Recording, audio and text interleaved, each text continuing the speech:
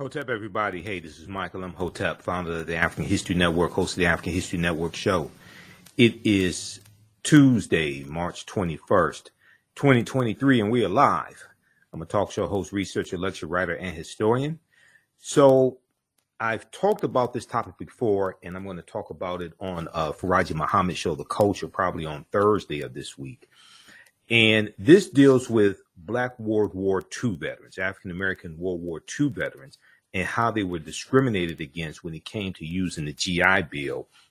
And the GI Bill changed the landscape in this country of who got to go to college. And it helped, it was one of the tools of the federal government that helped white people to create generational wealth. Okay. So you've heard me talk about this before on the African History Network show. And I posted an article a couple of days ago dealing with how House Democrats are trying to get a new bill passed that would restore the GI Bill. So we'll discuss Black World War II veterans were discriminated against using GI Bill benefits while white veterans built wealth.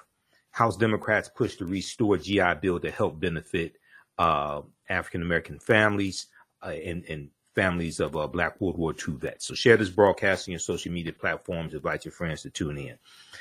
Okay, so the 1944 GI Bill's promise was denied to 1 million Black World War II veterans due to racism. The GI Bill Restoration Act to resolve GI Bill racial inequities, introduced by Representatives James Clyburn of South Carolina and Representative Seth Moulton, Democrat of Massachusetts, would help benefit the families of Black World War II veterans and highlight the story of World War II veteran Sergeant Isaac Woodard, who I've talked about here on the show before. And he was an African-American sergeant who served in World War II, and he was honorably discharged. And he was beaten by a white police officer in South Carolina, and he was blinded as a result of the beating. Okay. And this,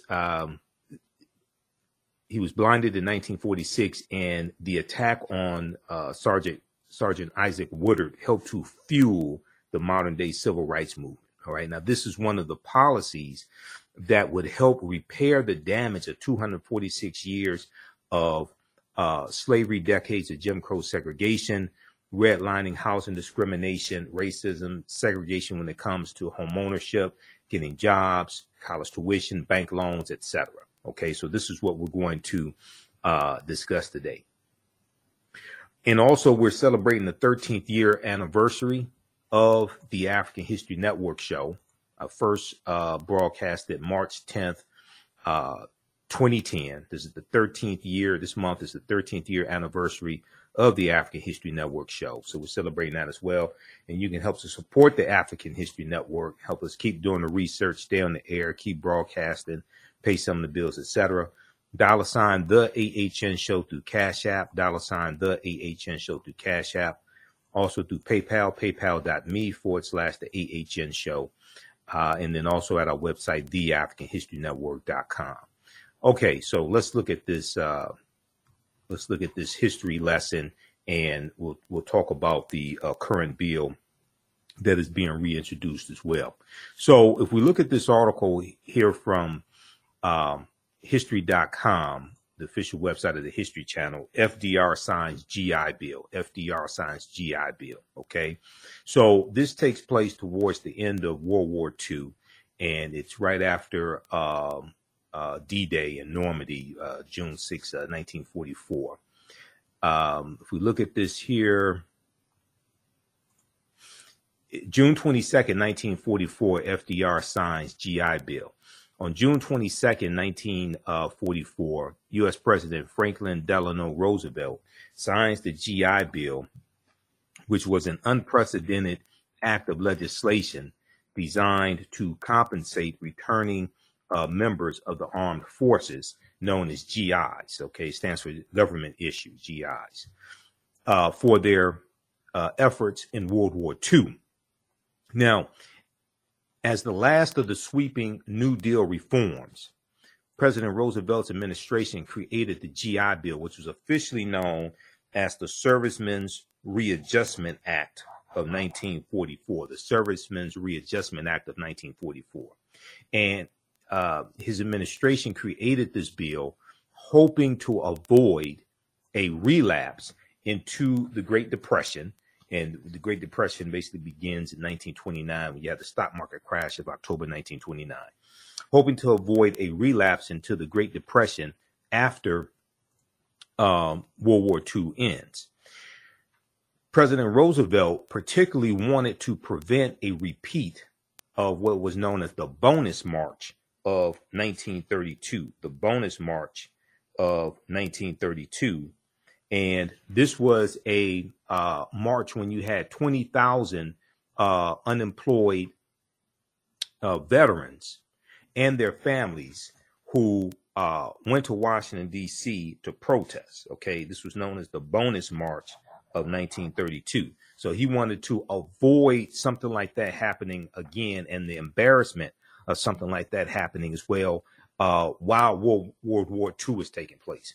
So the American Legion, which was a veterans organization, successfully fought for many of the provisions included in the GI Bill, which gave returning servicemen access to unemployment compensation, low interest home and business loans, and most importantly, funding for education. Unemployment compensation, low interest loans to buy homes and to start businesses, and also money to go to school, okay, college or trade schools. Now, by giving veterans money for tuition, living expenses, books, supplies, and equipment, the GI Bill effectively transformed higher education in America. And this changes, the GI Bill changes largely who gets to go to college, all right? And it helps create a lot of wealth and generational wealth for a lot of white families. Now, before World War II, okay, and the U.S. gets involved in World War II in 1941, December 1941, because of the attack on Pearl Harbor. Now, World War II actually begins September 1939 when Adolf Hitler invades Poland. Incidentally, Ukraine is bordered by Poland and Russia. So Russia invading Ukraine is in the region where World War II started. So before the war, college had been an option for only 10 to 15% of young Americans, and university campuses had become known as a haven for the most privileged classes, Okay. Now, by 1947, vets made up half of the nation's college enrollment. Okay. So you're looking at basically like 2 years after World War II ends. Okay. Veterans make up half of the nation's college enrollment. Now, 3 years later, nearly 500,000 Americans graduated from college compared to 160,000 in 1939. So here we see government policy working to help people, working to help veterans, working to help their families, largely white people. Okay. So you have a lot of Republicans who say they're against socialism, but the GI Bill was funded by taxpayer dollars and funded by the government. Okay. But this is a type of socialistic program because you have many people contributing to pay for this who can't take advantage of the benefits. And this totally changes who gets to go to college. All right. So 1950, nearly 500,000 Americans graduate from college. compared to only 160,000 graduating in 1939, basically before World War II starts.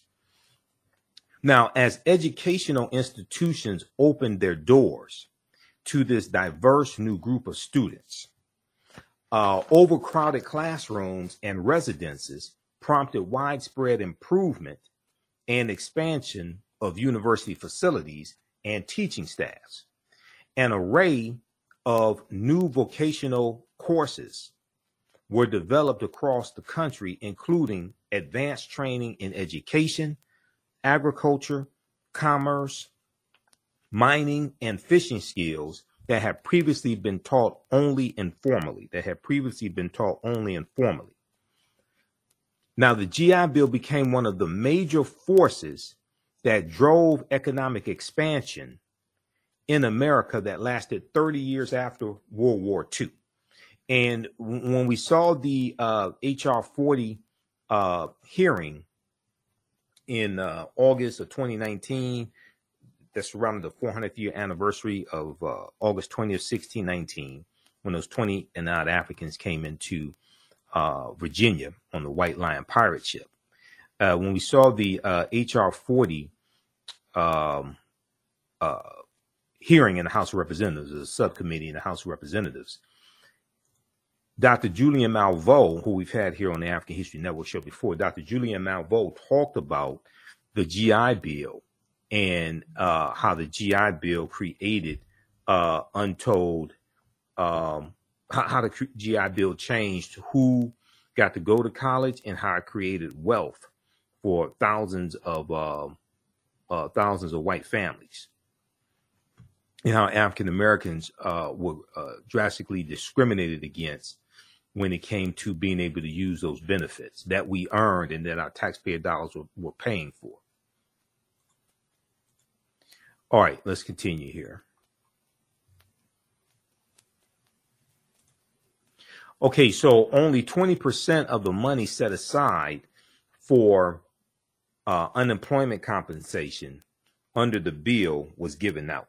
Okay, only 20% of the money set aside for unemployment compensation for the bill was given out, as most veterans found jobs or pursued higher education.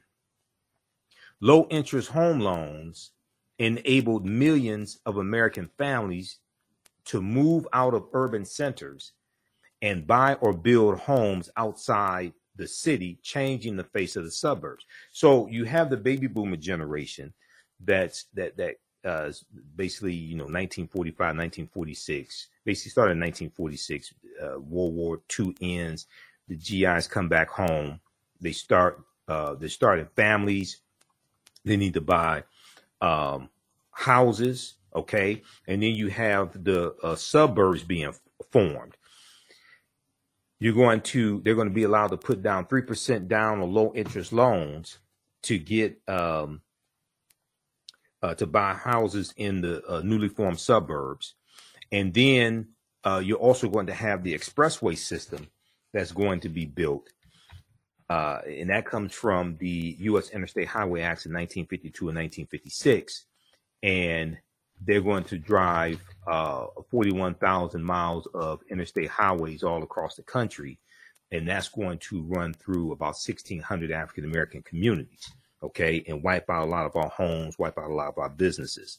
We see that in the Fillmore district in San Francisco, okay, 883 businesses wiped out, about 20,000 people displaced, and that they were largely African-American. So there was an article that from InTheseTimes.com. Let me see if I can pull this up. InTheseTimes.com that dealt with Detroit's downfall, and it talked about the myth of black misleadership. Detroit's downfall, the myth of black misleadership. That's what the article was originally called. They changed the title of it to half a century after Detroit uprising, city still stranded by capitalism and federal government.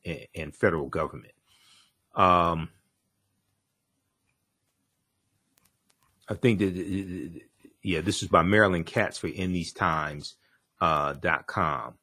And one of the things she talks about in this article and the original one called The Myth of Black Misleadership, and it dealt with the city of Detroit. It talked about how when Coleman Alexander Young became mayor of Detroit in January 1974, and African-American mayors started taking over these other inner cities. The cities were on life support that were given to us and had a declining tax base. They were suffering from white flight, things of this nature. But they were the victim of federal government policies, So the name of this article, August 8th, 2013, a half century after Detroit uprising. They're talking about the Detroit Rebellion, 1967. Cities still stranded by capitalism and federal government. How federal policy and Big Otto drove black blight and white flight. How federal policy and Big Otto, the auto industry, General Motors, Ford, and Chrysler, drove black blight and white flight. This is from August 8th, 2013 by Marilyn Katz for InTheseTimes.com. And one of the things it talks about here is after World War II ends, okay? And they talk about the Great Migration, fueled by a population explosion during the late 1930s and 1940s, when tanks and airplanes for America's war effort rolled off the assembly lines. Detroit's population grew from 1.5 million people in 1930 to 1.8 million in 1950. And during the same period, thousands more came for the relatively low-skilled but high-paying union-protected jobs at places like Ford, Chrysler, Packard, and GM. However, by August 1967, Detroit had already lost more than 300,000 residents, equal to the population loss each decade since then. Okay, so they go through, talk about the auto industry and pushing for some of these policies. And then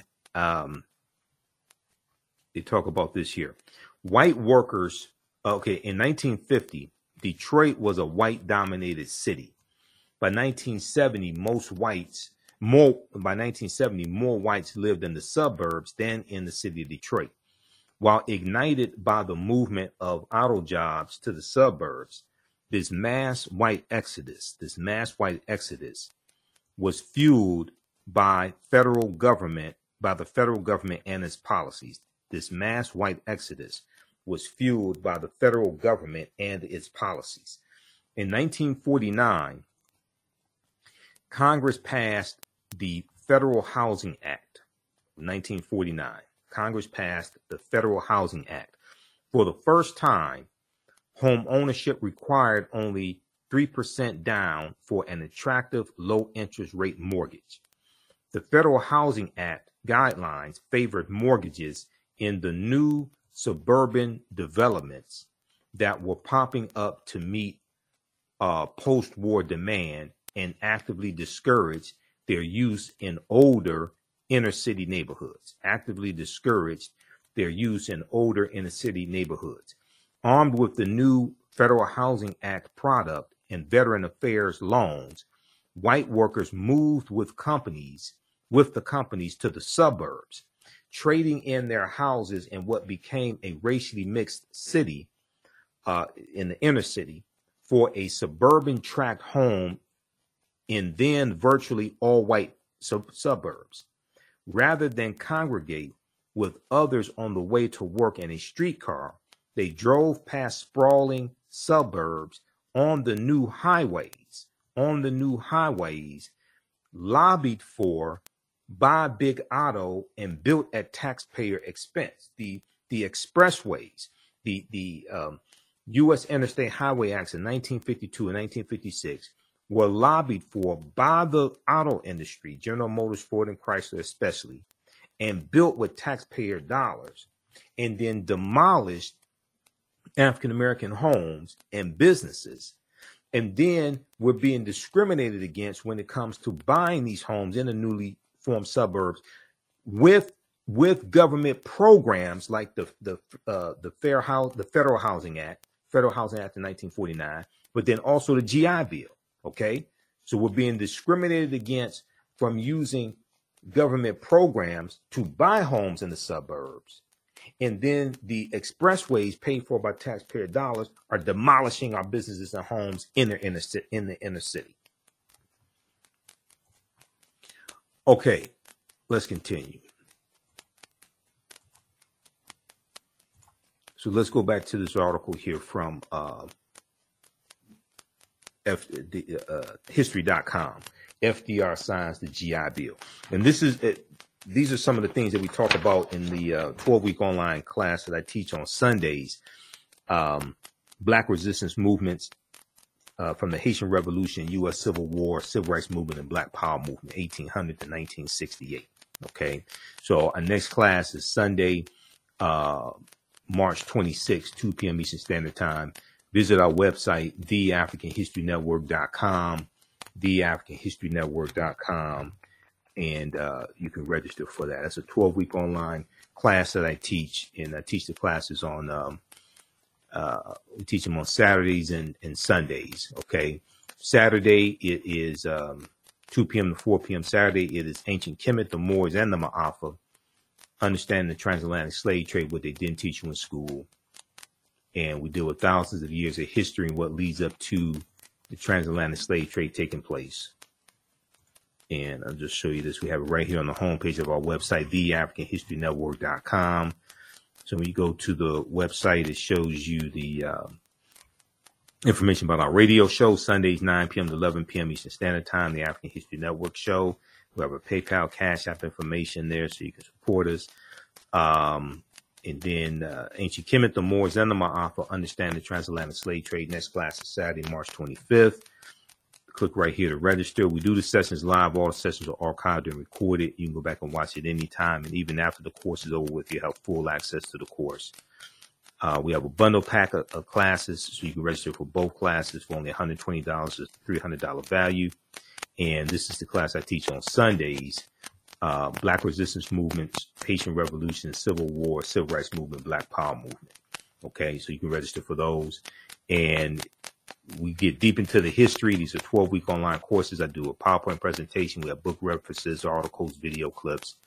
So most people have never seen history taught like this before. We have tons of documentation for it as well. And you can use this information with your children also. I would say the content is PG-13. So you can use the information with your children also. Okay. So that's at our website, theafricanhistorynetwork.com. And as soon as you register, you can start watching the content. And then you can join us live in the class on Saturday and Sunday. Okay, let's continue here.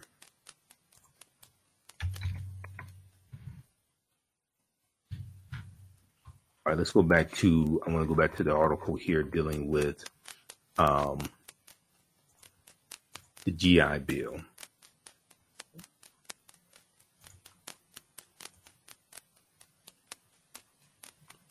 All right, let's see here.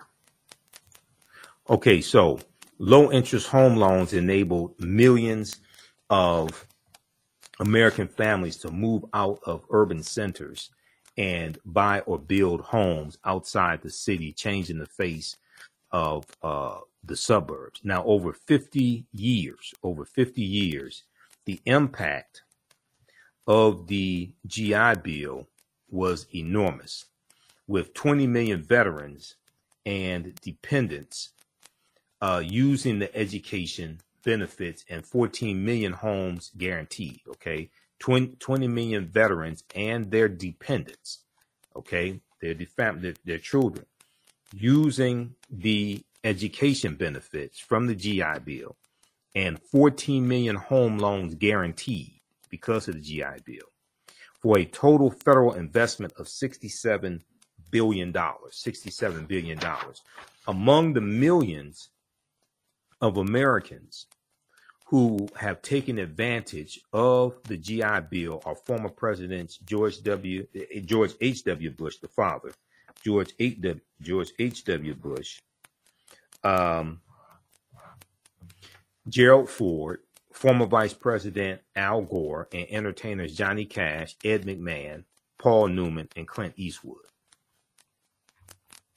So check out this article from history.com, the official website of the History Channel. This is This Day in History, June 22nd, 1944, FDR signs the GI Bill. Okay, now I want to go to, if you have questions about the class, email us at ahnshow@theafricanhistorynetwork.com. We can help you. ahnshow@theafricanhistorynetwork.com. All right, now, secondly, I want to go to this other article here. Now, this also ties into when we look at the discrimination when it comes to the GI Bill. This also ties into a history of redlining, okay? A history of redlining. And redlining was created by the federal government right around 1937. There's a good piece from blackpast.org that deals with this.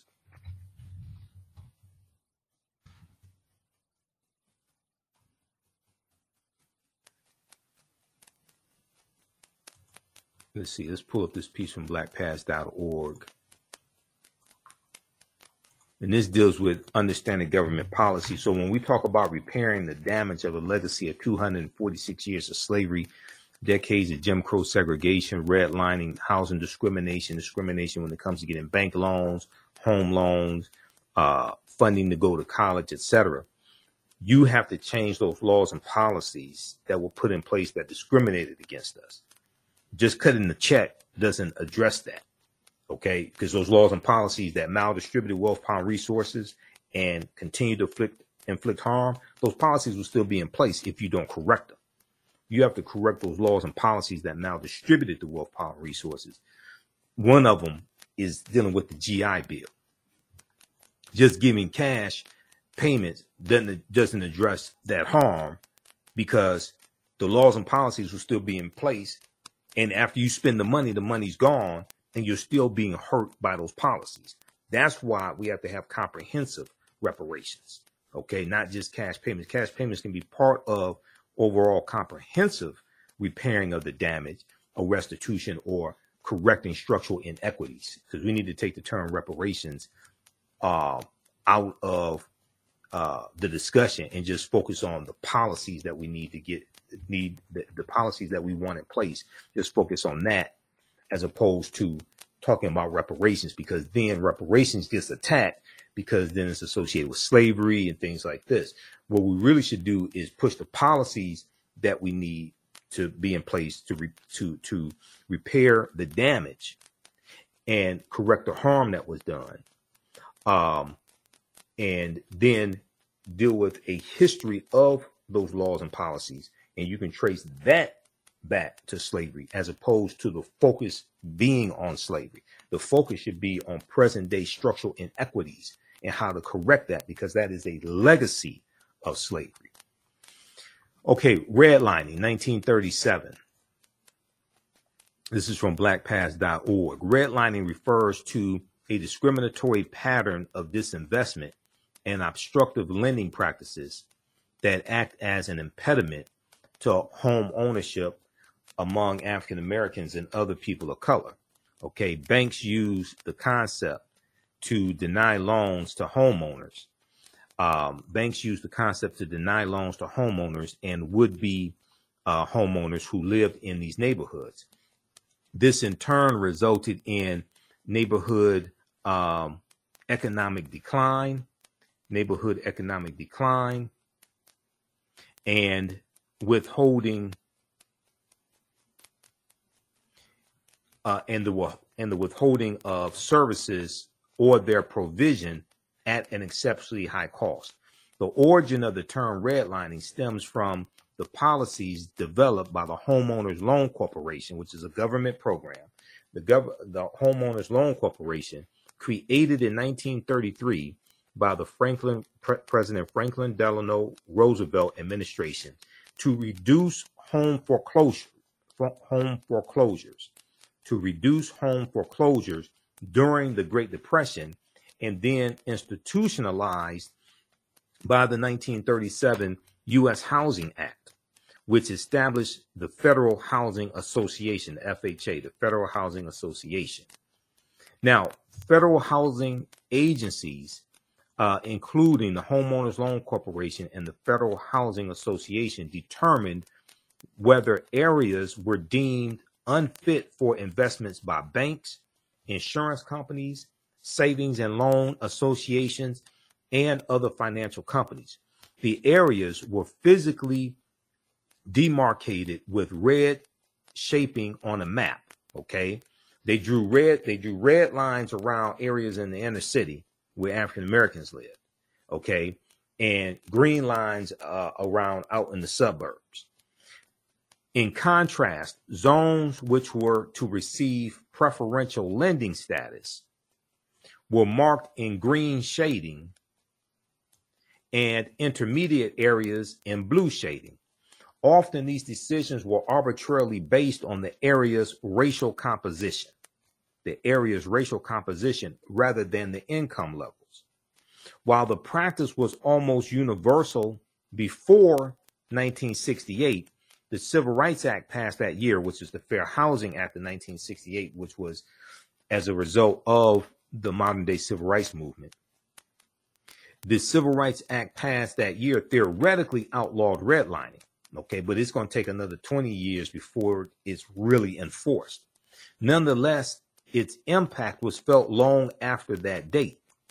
In a series of Pulitzer Prize winning articles, which appeared in 1988 under the title The Color of Money, the Atlanta Journal-Constitution reporter Bill Dedman, D-E-D-M-E-N, described how Atlanta, Georgia banks still discriminated by the racial designation of neighborhoods, how Atlanta, Georgia banks still discriminated by racial designation of neighborhoods.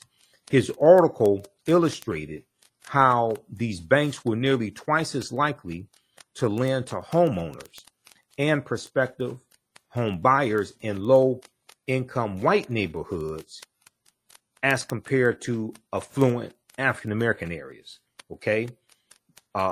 Banks were nearly twice as likely to lend to homeowners and prospective buyers in low-income white neighborhoods as compared to affluent African-American areas. As a consequence of redlining, government program, originally, neighborhoods that local banks deemed unfit for investment were left undeveloped or in disrepair.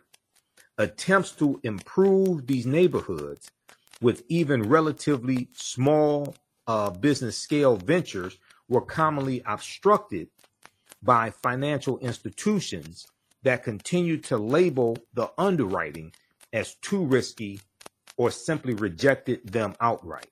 When existing businesses collapsed, new ones were not allowed to replace them, often leaving entire blocks empty and crumbling. Consequently, African Americans in those neighborhoods were frequently limited in their access to banking, healthcare, retail merchandise, and even groceries. Now, these are examples of the harm that was done by a lot of government programs and how we are still dealing with the effects of that harm today. So when we talk about repairing the damage of these laws and policies and how it still shows up in structural inequities today, this is what we're talking about. So it was laws and policies that put us in this predicament. is going to be laws and policies to take us out of this predicament, as one of my teachers, Dr. Claude Anderson, correctly states. You have to understand the history of how all this was shaped. This is after slavery ends. And the GI Bill is one of the most significant pieces of government legislation that helped create those structural inequities. Okay, one notable exception to this, and still is the proliferation of liquor stores and bars, which seemingly transcended the area's stigma of financial risk. Redlining also led to an appreciable dearth or lack of employment opportunities in these neighborhoods, as prospective small-scale employers were disinclined to locate there. Crime often followed in the wake of these declining neighborhoods, making further investment less likely. These developments created a cycle which seemingly justified the initial redlining practices. Okay, so check this piece out here from blackpast.org called Redlining, 1937. Give some background history on redlining. Okay, and this came from the U.S. federal government. All right, now, then also we can look at this piece, this other piece here. This is from National Public Radio, NPR.org, A Forgotten History of How the U.S. Government Segregated America. A Forgotten History, hold on, let me pull this up. A Forgotten History of How the U.S. Government Segregated America.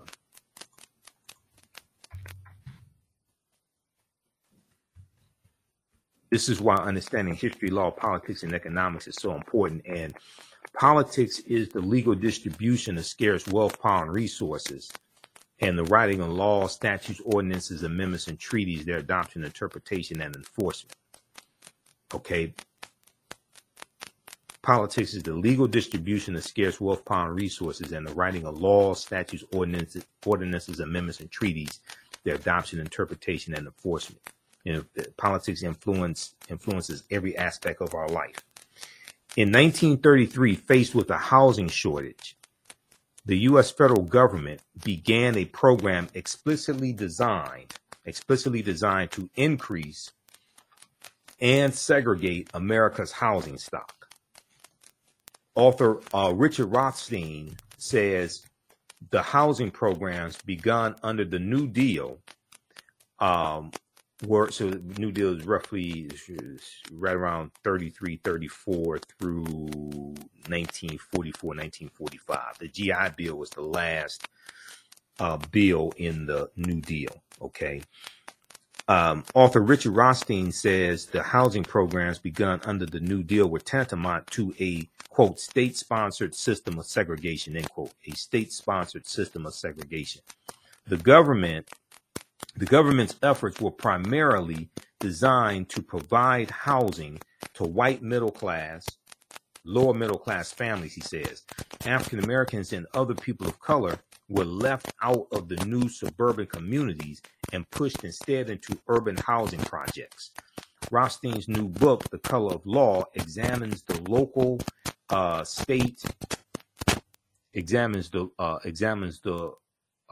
local, state, and federal housing policies, that mandated segregation. He notes that the Federal Housing Administration, which was established in 1934, furthered the segregation efforts by refusing to insure mortgages in and near African American neighborhoods, a policy known as redlining. At the same time, the Federal Housing Administration, FHA, was subsidizing builders who were mass producing entire subdivisions for white people, with the requirement that none of the homes be sold to African Americans. Okay, so you have restrictive covenants, and restrictive covenants were in clauses written into the deeds that these homes could only be sold to white people. They could not be sold to African Americans. These were restrictive covenants. Now they're going to be made illegal. Restrictive covenants are going to be made illegal by the Fair Housing Act of 1968.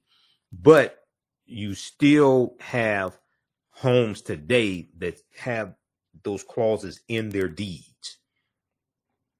Okay, so read the rest of this article here. A forgotten history of how the U.S. government segregated America. So this is all dealing with laws and policies. Okay.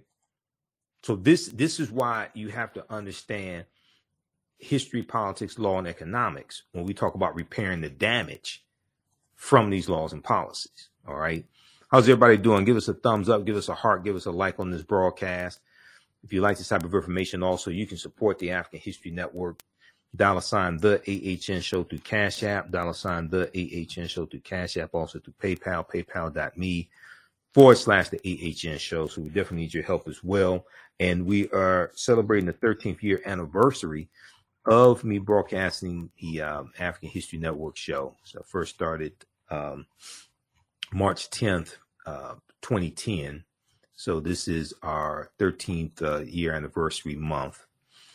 And we definitely appreciate your support in the past. Definitely need it today as well. This helps us keep doing the research, stay on the air, keep broadcasting, pay some of the bills, etc. And register for the online history classes that I teach on Saturdays and Sundays also. Ancient Kemet, the Moors, and the Ma'afa, understanding the transatlantic slave trade, what they didn't teach you in school, and Black resistance movements from the Haitian Revolution, U.S. Civil War, Civil Rights Movement, and Black Power movement. Visit our website, theafricanhistorynetwork.com, for more information and to register for those courses. As soon as you register, you start watching archive content. You can join us live in the class on Saturdays and Sundays, 2 p.m. to 4 p.m. Eastern Standard Time. Okay, let's continue. So there was a really good article, another one from history.com, official website of the History Channel.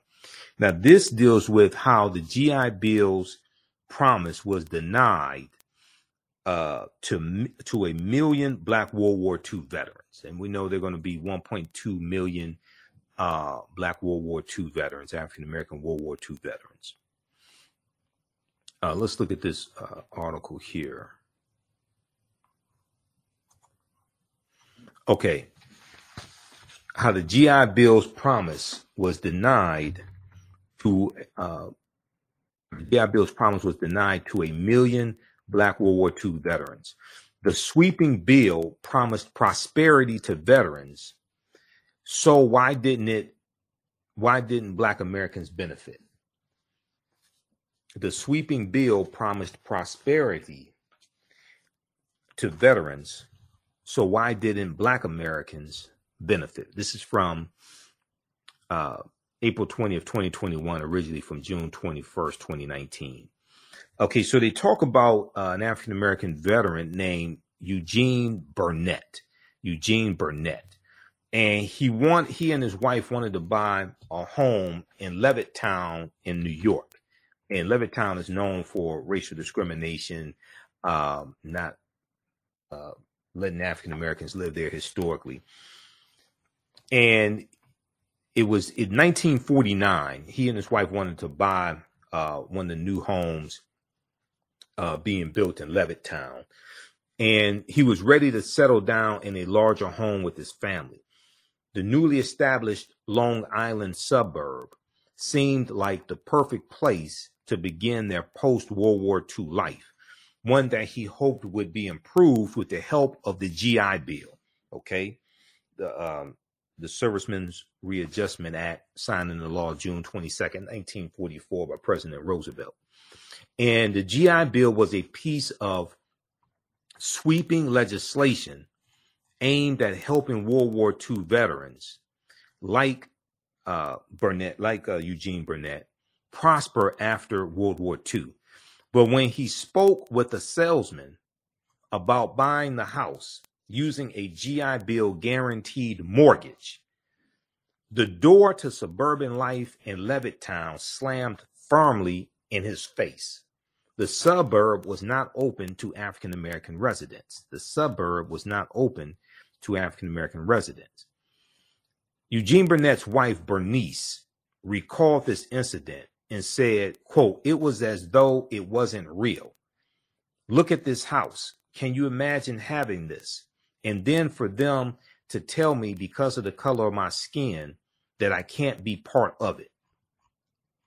Now, the Burnett's were not the only African Americans for whom the promise of the GI Bill turned out to be an illusion. Though the bill helped white Americans prosper and accumulate wealth in the post-war years, it did not deliver on that promise for veterans of color, especially African Americans. In fact, the wide disparity in the GI Bill's implementation ended up helping drive growing gaps in wealth, education, and civil rights between white and African Americans. Now, while the GI Bill's language did not specifically exclude African American veterans from its benefits, it was structured in a way that ultimately shut doors for 1.2 million African American veterans who had bravely served their country during World War II in segregated ranks. Bravely served their country during World War II in segregated ranks. So there was a fear of Black advancement from this government policy by some Southern segregationists, okay? And this changes how the benefits in the GI Bill are going to be distributed. Okay, let's look at this here. And give us a thumbs up, give us a heart, give us a like on this broadcast. How's everybody doing? Follow us here on our Facebook fan page, The African History Network, and our YouTube channel, Michael M. Hotep, IMHOTEP. Turn on live notifications so you know when we go live. Subscribe to our channels, please, also. All right, let's continue. How you all like this type of information? Okay, now when lawmakers began drafting the GI Bill in 1944, some Southern Democrats feared that returning Black veterans would use public sympathy for veterans to advocate against Jim Crow laws. Use public sympathy for veterans to advocate against Jim Crow laws to make sure that the GI Bill largely benefited white people. The Southern segregationist Democrats drew on tactics they had previously used to ensure that the New Deal helped as few African Americans as possible. Now, also, this is before the party realignment completes in about 1968 as well.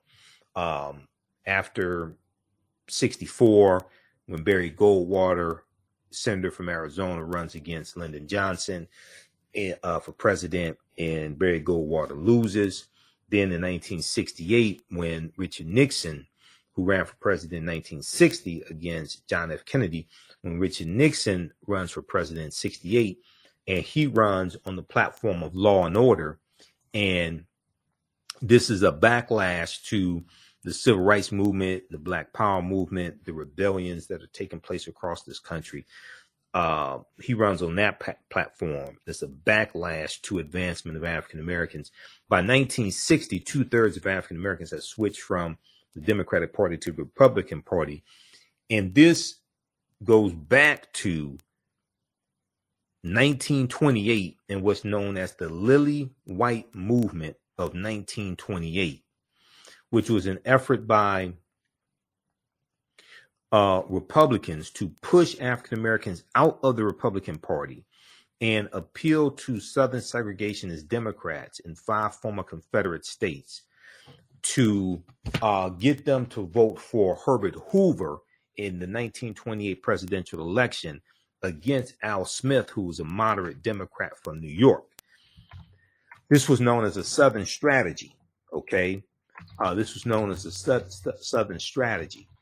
And it worked. Herbert Hoover became president. And the Republicans were who had been the party of Lincoln, okay, Republicans who have been the party of Lincoln. And we know that the Republican Party is going to be founded in 1854 by groups of abolitionists and, some members of the Whig Party, because the Whig Party, WHIG, was dying out by 1954. And this was a direct backlash. The forming of the Republican Party was a direct backlash to what's known as the Kansas-Nebraska Act of 1854, where you had the Kansas-Nebraska Act left up to those people living in Kansas and Nebraska, the new states of Kansas and Nebraska, left up to them to determine whether or not they had slavery, as opposed to it being dictated to them by the federal government. So it was a congressional law that allowed for the westward expansion of slavery, which infuriated a lot of abolitionists. And this caused a backlash, and the Republican Party is going to be formed to be formed by groups of abolitionists to push for the abolition of slavery and be a counter to the Democratic Party at the time, which was heavy in the South. This piece here from house.gov, history.house.gov. And house.gov is the official website of the U.S. House of Representatives.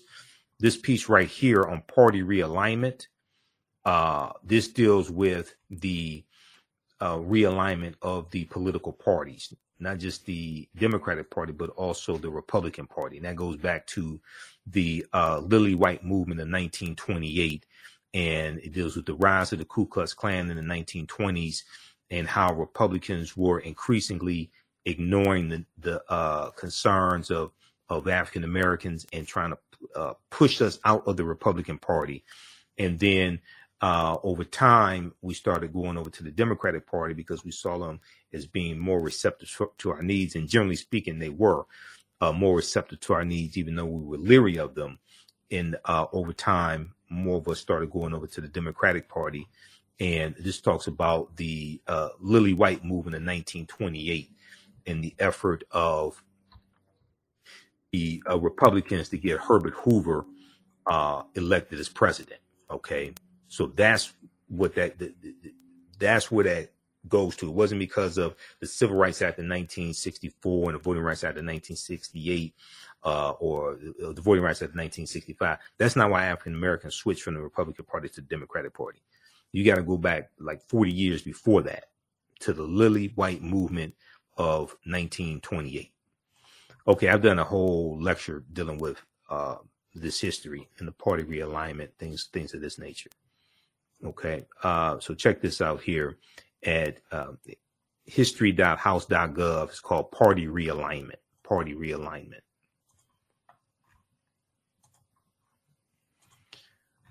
All right, let's continue.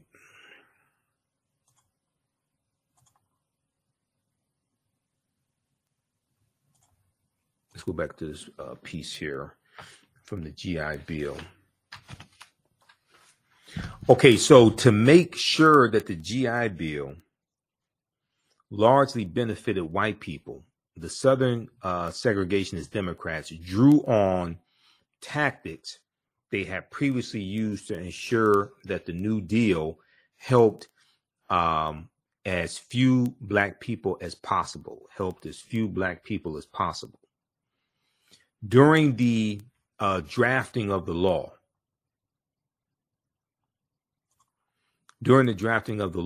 the chair of the House Veterans Committee, Mississippi Congressman John Rankin, who was a virulent racist, Mississippi Congressman John Rankin, he was a Southern segregationist Democrat and a virulent racist. Okay, and you had the Northern Democrats who were, generally speaking, more moderate. Then you had the Southern segregationist Democrats, also known as Dixiecrats. Okay, many of them. And then 1947. So, for instance, 1947, 48 presidential election. the Democratic Party, generally speaking, they ran on a more pro-civil rights agenda. You had Strom Thurmond, who was a Southern segregationist Democrat, who ran as a Dixiecrat for president also. Okay, he lost, thank God. He lost. But because of this, and then you deal with President Harry Truman, and President Harry Truman desegregating the armed forces in 1946. Okay, we'll talk about that because that came after Sergeant Isaac Woodard was beaten by a police officer. World War II veteran Sergeant Isaac Woodard was beaten by a police officer, and he was blinded in the attack by a police officer, a white police officer. So during the drafting of the GI Bill, the chair of the House Veterans Committee, Mississippi Congressman John Rankin, played hardball and insisted that the program be administered by individual states instead of the federal government. Okay, he insisted that the program be administered by individual states instead of the federal government. Mississippi Congressman John Rankin got his way. Rankin was known for his virulent racism. He defended segregation, opposed interracial marriage, and had even proposed legislation to confine, then deport every person with Japanese heritage during World War II. Okay, so we know that took place about 1942, 1945, 46 or so. Right in that period of time during World War II. Yeah. So, basically 1941, December 7, 1941 to June 30 of 1946.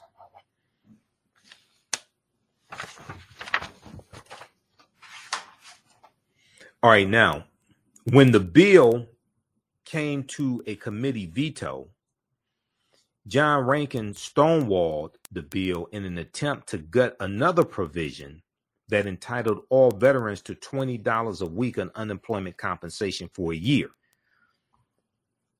White supremacist John Rankin knew this would represent a significant gain for African American Southerners, so he refused to cast a critical proxy vote in protest. The American Legion ended up tracking down the congressman who had left his proxy vote with John Rankin and flying him to Washington to break the deadlock. President Roosevelt signed the Servicemen's Readjustment Act into law on June 22nd, 1944, only weeks after the D-Day offensive began. It ushered into law sweeping benefits for veterans, including college tuition, low-cost home loans, and unemployment insurance. Now, when we look at the GI Bill's effect on African-American veterans, so from the start, African-American veterans had trouble securing GI Bill benefits. Some could not access benefits because they had not been given an honorable discharge, and a much larger number of African-American veterans were discharged dishonorably than their white counterparts. And a lot of this has to do with racism in the, racism in the military, especially in the Army, in the mistreatment of African-American soldiers.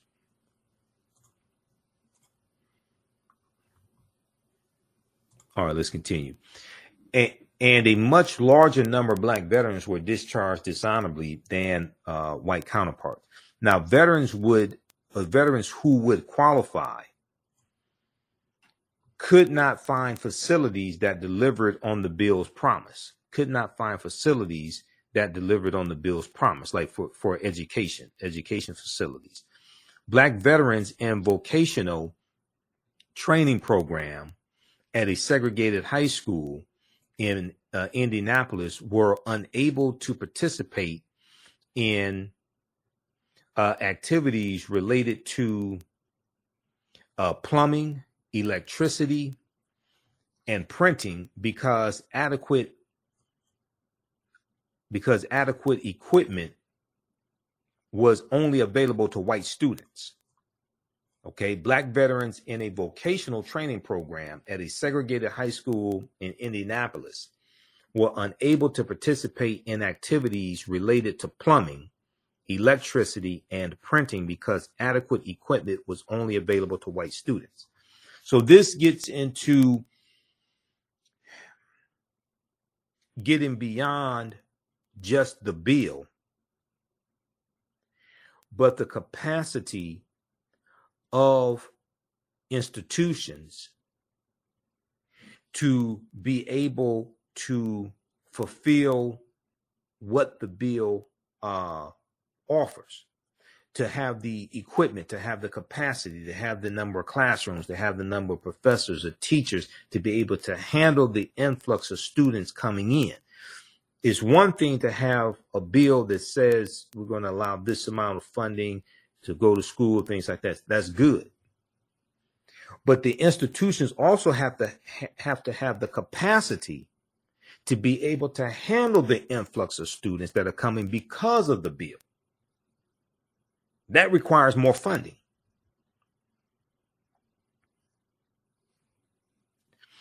Simple intimidation kept others from enjoying GI Bill benefits. In 1947, for example, a crowd hurled rocks at African American veterans as they moved into a Chicago housing development. Okay, a crowd hurled rocks at black veterans as they moved into a Chicago housing development. Thousands of black veterans were attacked in the years following World War II, and some were singled out and lynched. Though John Rankin, Mississippi Congressman, racist John Rankin, though he had lost the battle to exclude African American men from Veteran Affairs employment insurance, which is what he wanted to do, it was doled out inequitably, however. Men who applied for unemployment benefits were kicked out of the program if any other work was available to them, even work that provided less than subsistence wages. Southern postmasters were even accused of refusing to deliver the forms that African American veterans needed to fill out to receive their unemployment benefits. African American veterans and civil rights groups protested their treatment, calling for Just a second, close this out. Black veterans and civil rights groups protested their treatment, calling for protections like black involvement in the veteran affairs and non-discriminatory loans, but the racial disparities in the implementation of the GI Bill had already been set into motion. The racial disparities in the implementation of the GI Bill had already been set into motion. As the years went on, white veterans flowed into newly created suburbs, as I talked about, where they began amassing wealth in skilled positions. But African American veterans lacked those options. The majority of skilled jobs were given to white workers. The majority of skilled jobs were given to white workers. Now, here's a picture here of Staff Sergeant Herbert Ellison explaining the GI Bill of Rights to African American members of the Quartermaster Trucking Company.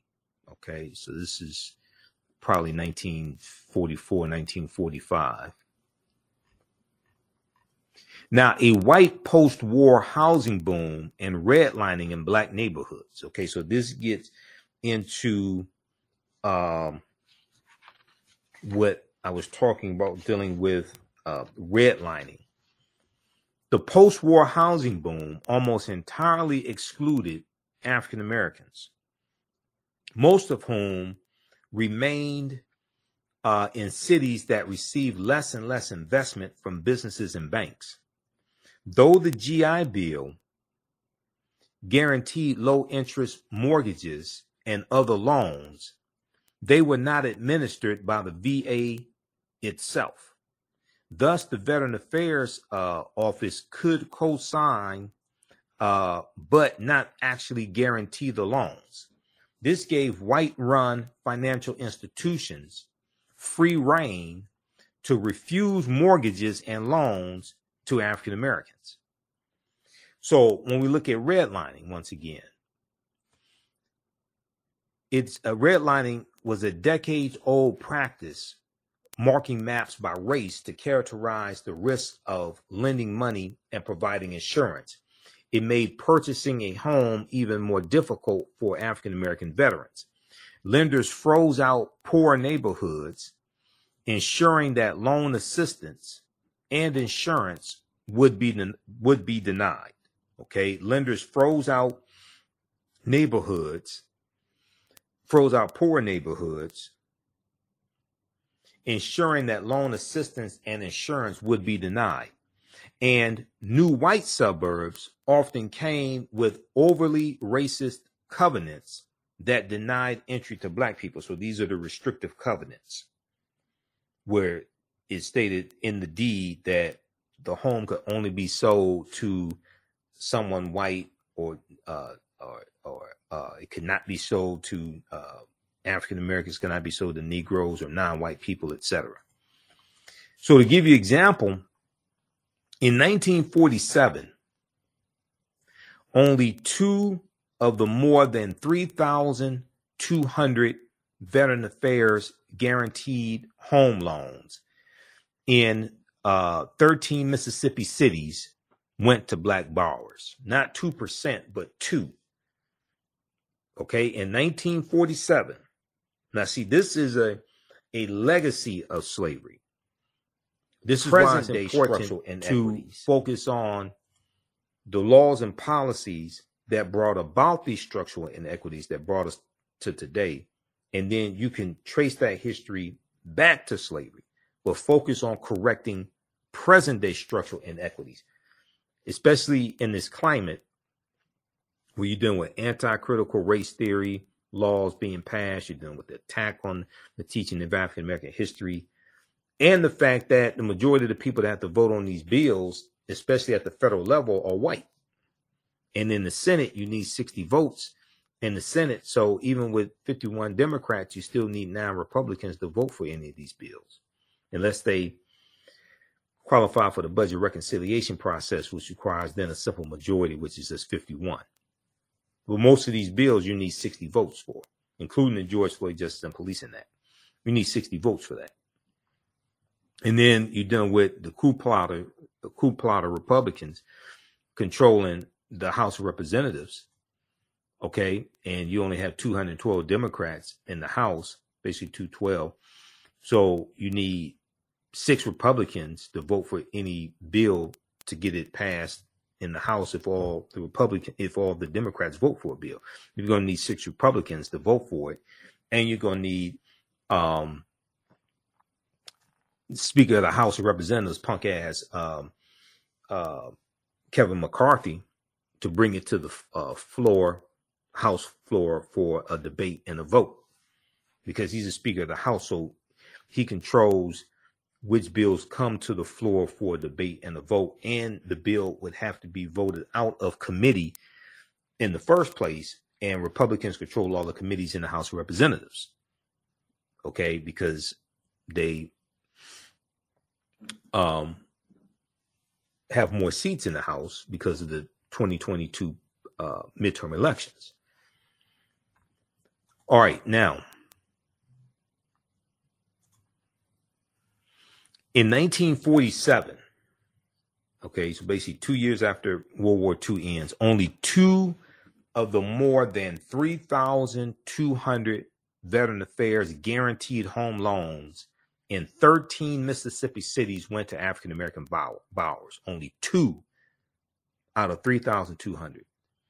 Quote, these impediments were not confined to the South, end quote, notes historian Ira Katznelson. He said, quote, in New York and the northern New Jersey suburbs, fewer than 100 of the 67,000 mortgages insured by the GI Bill supported home purchases by non-white people. Fewer than 100 out of 67,000.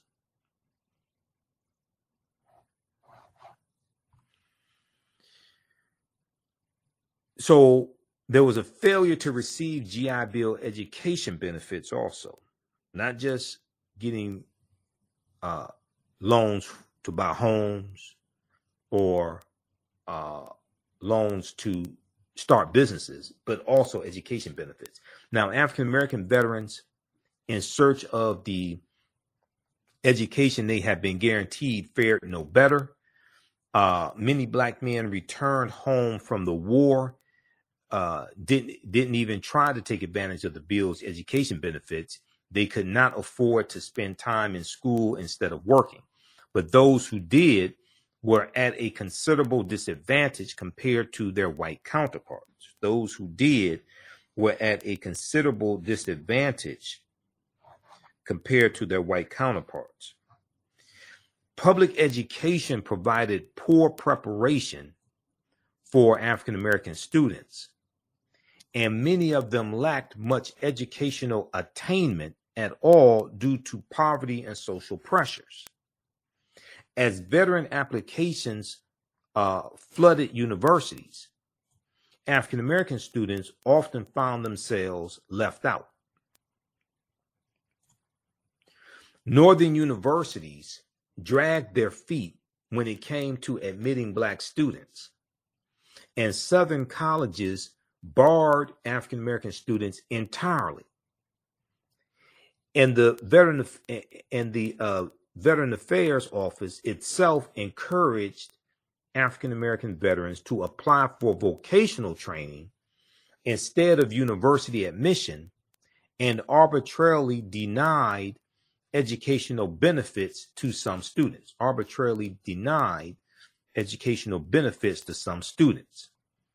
Now, this is a picture here of veterans lining up for a last day rush to get counseling on GI Bill educational courses at the New York Regional Office Veterans Administration on July 25th, 1951.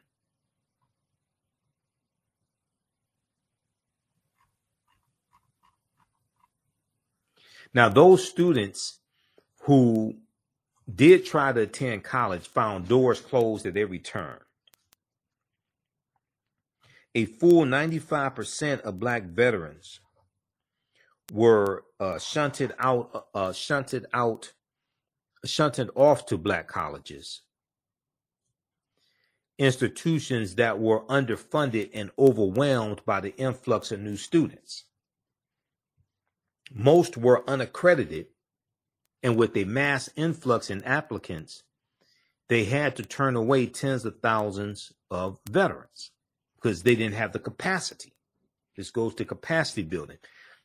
A lot of the HBCUs back at this time did not have the capacity to handle the huge influx of the increase of African American students coming in, and who were being discriminated against because they couldn't go to a lot of white institutions in the South.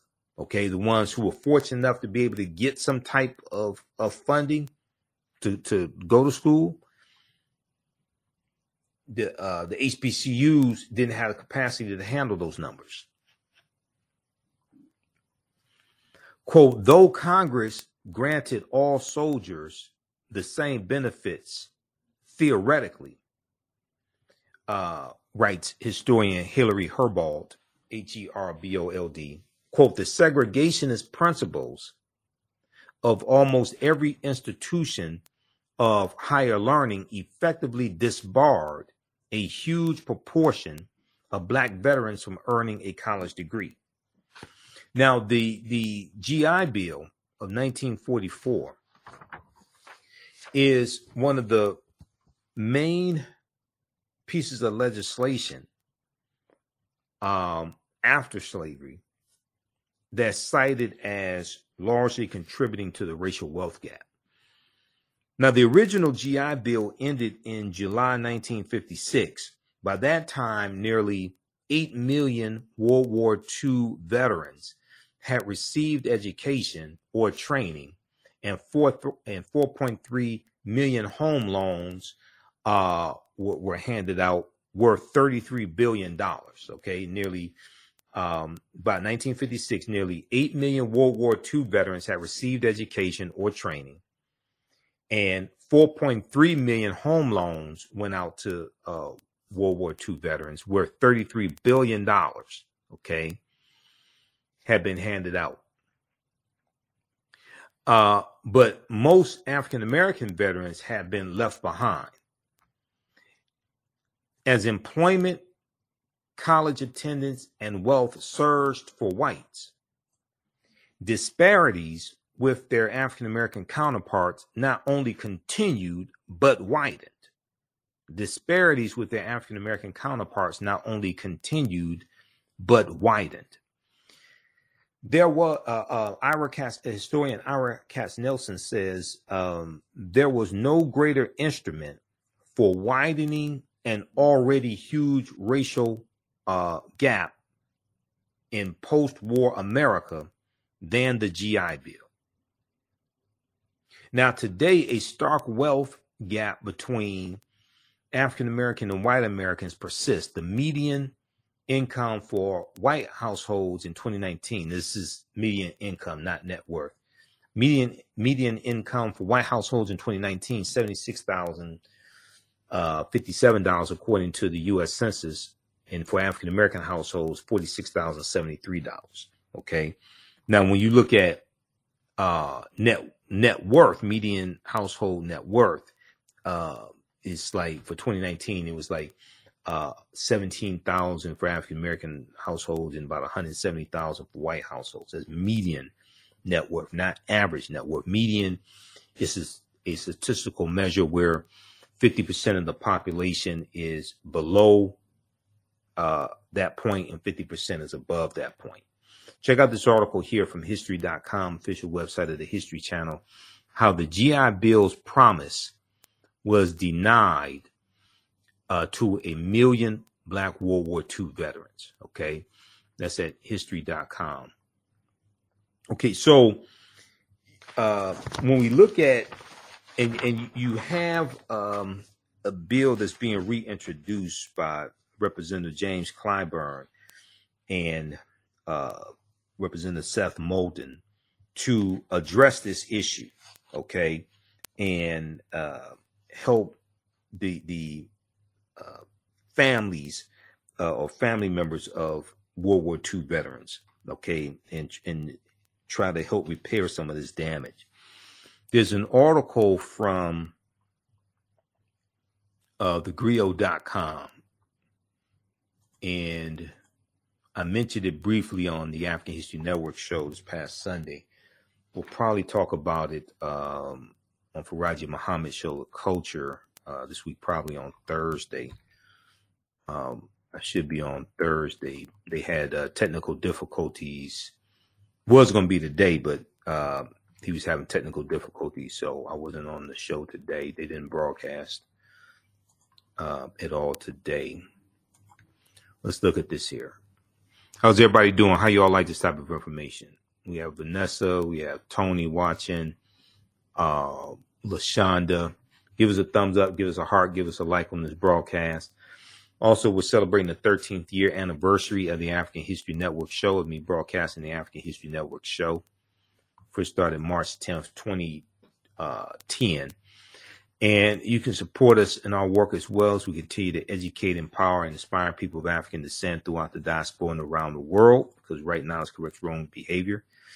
You can support us at $ the AHN show through Cash App and through PayPal, paypal.me/the AHN show, or visit our website, theafricanhistorynetwork.com, theafricanhistorynetwork.com, because we have the information on the homepage of our website. We have the links there.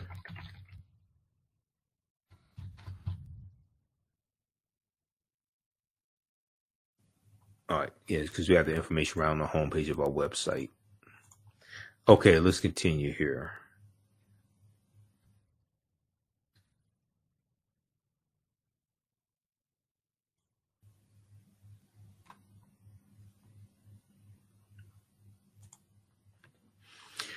All right, now, if we look at this piece here from thegrio.com,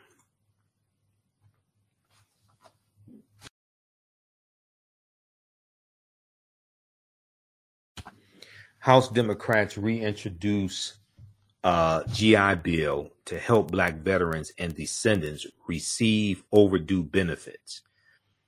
This is from March 3rd, 2023 by my girl Ashley Banks. Because Ashley, I follow Ashley on was it Instagram, and connected with Ashley through Roland Martin show, because I'm on Roland Martin show on Friday, so that's how I connected with Ashley Banks a couple years ago. All right, now let's look at this here. So the GI Bill Restoration Act is probably the only shot we have of some kind of race-specific reparations in this country, said Richard Brookshire, co-founder and CEO of the Black Veterans Project. Okay, co-founder and CEO of the Black Veterans Project. And they have an interview with Richard here. There's a clip of it, so they have the interview here in this article, so you can check that out as well. Black World War II veterans and their descendants have yet to receive the overdue GI Bill benefits. However, some House Democrats hope to change that. On February 28th, House Representative members James Clyburn, Democrat of South Carolina, and Seth Moulton, Democrat of Massachusetts, reintroduced the Sergeant Isaac Woodard Jr. and Sergeant Joseph H. Maddox GI Bill Restoration Act in an effort to seek justice for veterans and their descendants who are owed numerous benefits. Veterans and their descendants who are owed numerous benefits. Okay, now here's a picture of the Harlem Hellfighters during World War I. The 369th Infantry Regiment, also known as the Harlem Hellfighters. Now, Richard Brookshire, co-founder and CEO of the Black Veterans Project, told thegrio.com that the GI Bill might have to overcome some challenges before being signed into law. He said, I honestly feel like the GI Bill Restoration Act is fantastic, but I also know the political feasibility of that is very slim.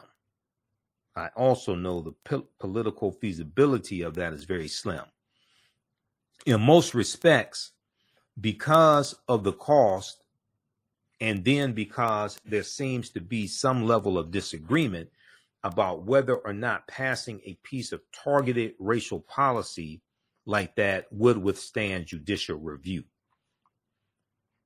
End quote. Yeah, because race-based policies at the federal level are illegal based upon Title VI of the 1964 Civil Rights Act, Section 601, which is non-discrimination of federally assisted programs. Okay, so this is why they have to be careful. This is why they made a change in this reiteration of the GI Restoration Act. I'll come to that in just a minute. You can read the Civil Rights Act of 1964 at archives.gov.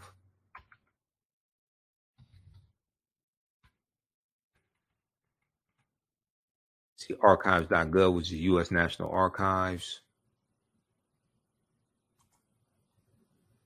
as well as loc.gov.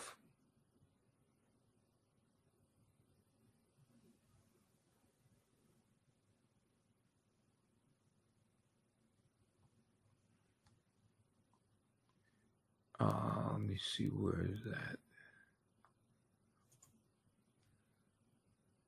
Okay, that's Civil Rights Act of 1964.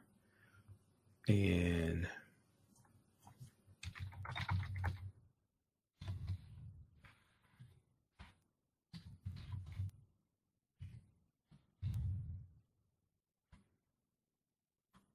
okay, well,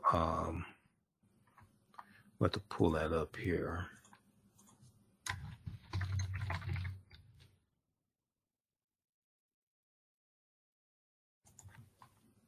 The second word, U.S. Department of Labor. Yeah, U.S. National Archives. This should be it right here.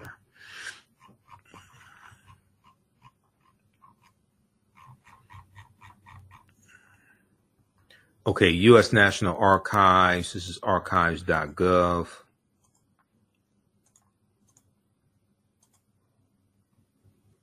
Civil Rights Act 1964. Okay. U.S. National Archives, and we want to go to Title VI.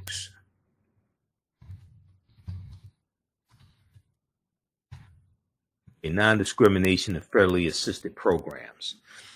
Section 601. No person in the United States shall, on the ground of race, color, or national origin, be excluded from participation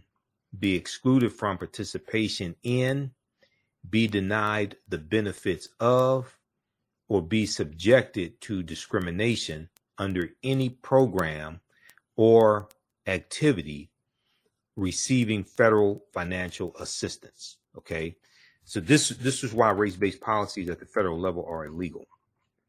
And that was put into the 1964 Civil Rights Act because we were being discriminated against when it came to, a lot of federal policies.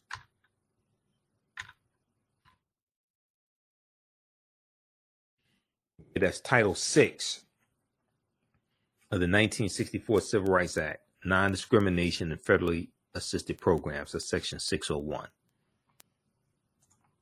So you can check that out at archives.gov. Okay, let's continue here.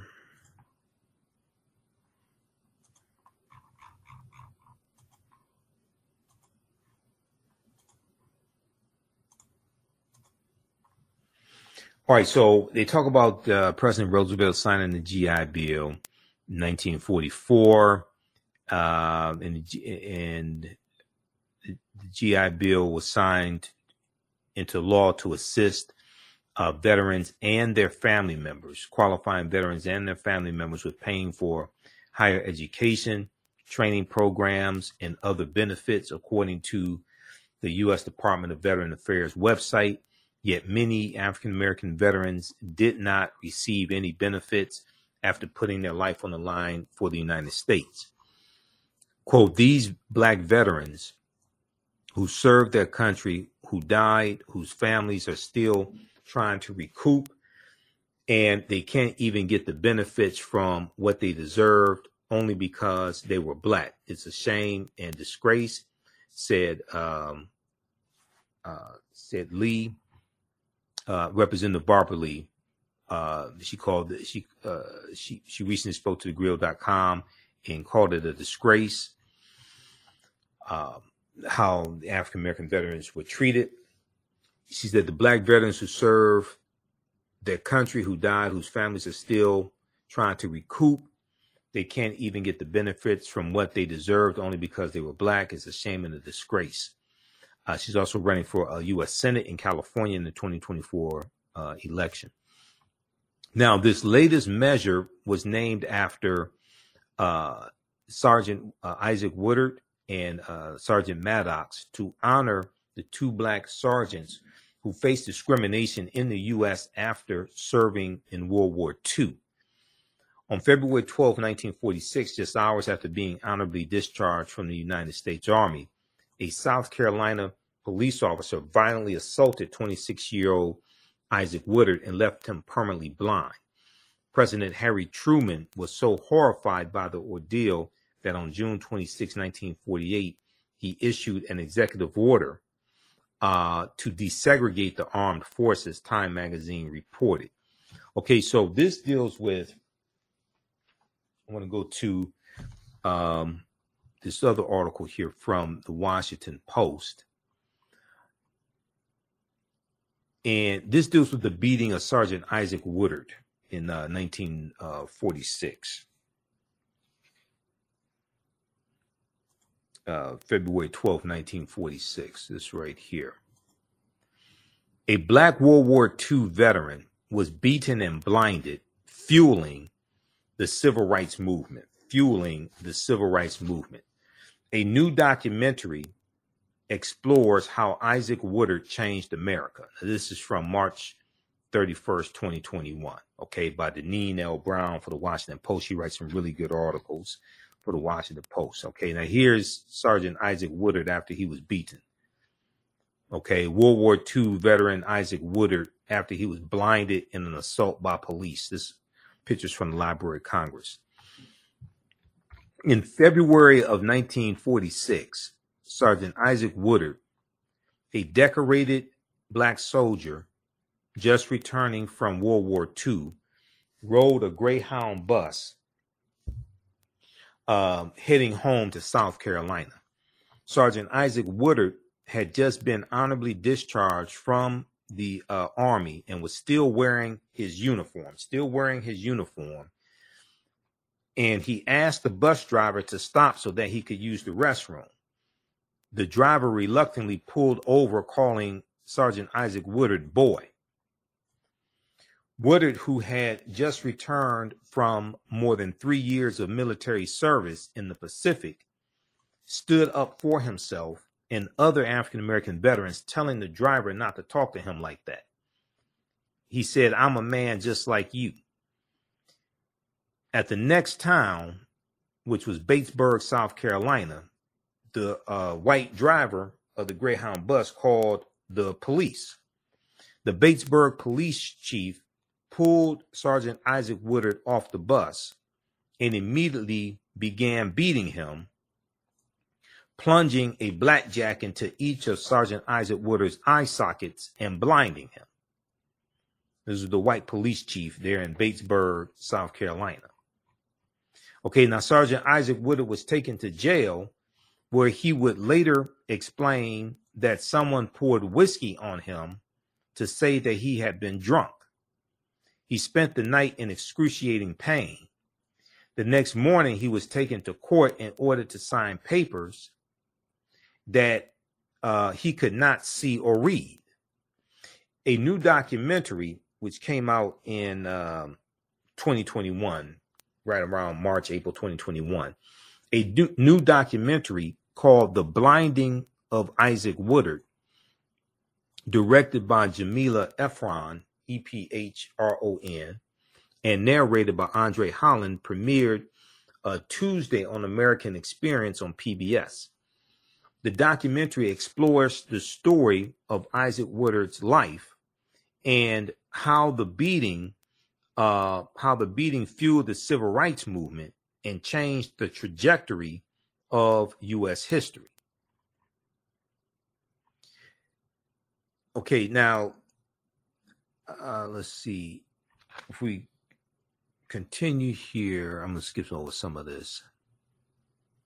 The documentary uncovers how a single individual can be the spark that ignites a movement and creates a seismic shift in public opinion, said Camille George, the film's executive producer. Although his name is little known today, Sergeant Isaac Woodard's story changed hearts and minds and the law of the land, because this is going to lead to the desegregation of armed forces.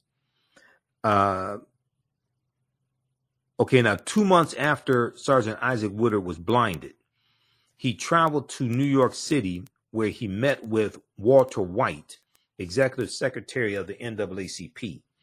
The NAACP's legal team, led by Thurgood Marshall, had been looking for civil rights cases that could dramatize the impact of Jim Crow laws, lynchings, white supremacy, police brutality, and racial violence committed against people, against African Americans, racial violence committed against black people. And here's a picture of Thurgood Marshall. This is from 1958, outside the U.S. Supreme Court. Now, hundreds of African American veterans have been attacked, and an unknown number were lynched. The NAACP offices were filled with harrowing reports of African American veterans lynched. One black veteran had been murdered for casting a vote in a primary. In July of 1946, 4 black people, including George W. Dorsey, a distinguished veteran who had served in World War II in the Pacific and North Africa, were beaten, tortured, fatally shot, and hanged from Moore's Ford Bridge in Walton County, Georgia, in what is called the last mass lynching in America. What is called the last lynching in America. This is July 1946, okay, in Walton County, Georgia. They were hung from the Moore's Ford Bridge. Jamila Efron, the film's director, okay, of the blinding of Isaac Woodard, she says so many people did not survive their encounters with police officers. Here, someone had survived. Isaac Woodard's face bore the evidence of the crime committed against him, end quote, she said. Now, unlike so many other African-American veterans who had been lynched, Isaac Woodard lived to tell his story.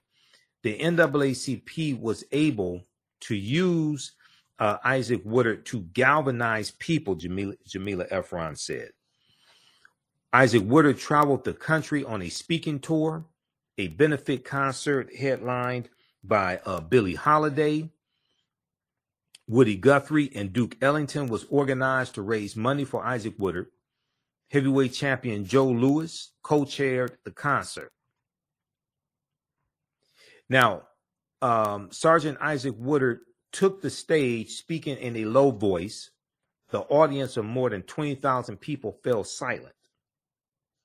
He said, I spent 3.5 years in service. I spent 3.5 years in service of my country and thought I would be treated as a man when I returned to my country. But that was a mistake, he said. Now, Sergeant Isaac Woodard's story resonated. More than 900,000 African-American men fought in World War II. It's about 1.2 million fought in World War II. Most of them returned home to the South carrying themselves with dignity of having fought for their country, hoping they would be treated with respect. Instead, many were attacked simply for wearing their uniforms.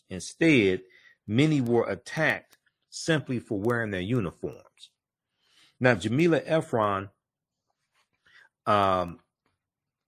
said, quote, it coalesced with a moment when yet again black men had gone off to fight for human rights to come home and have those rights denied to them. It reached a tipping point amongst black veterans and black communities that enough was enough. Now, the NAACP asked actor Orson Welles to use his weekly radio show to highlight the brutal attack on Isaac Woodard.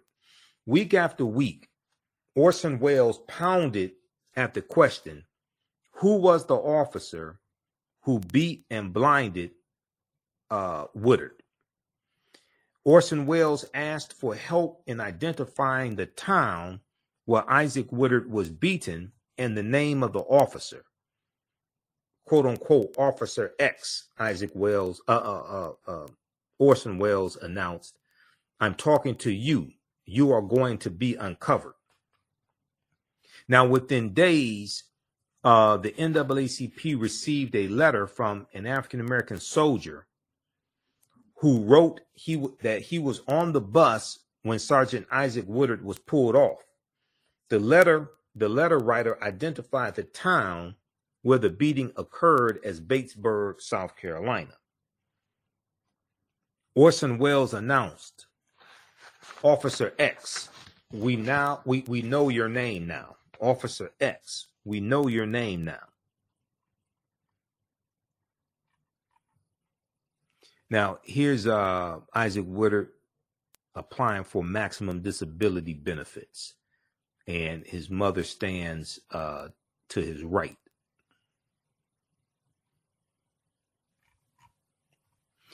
So on September 19th, 1946,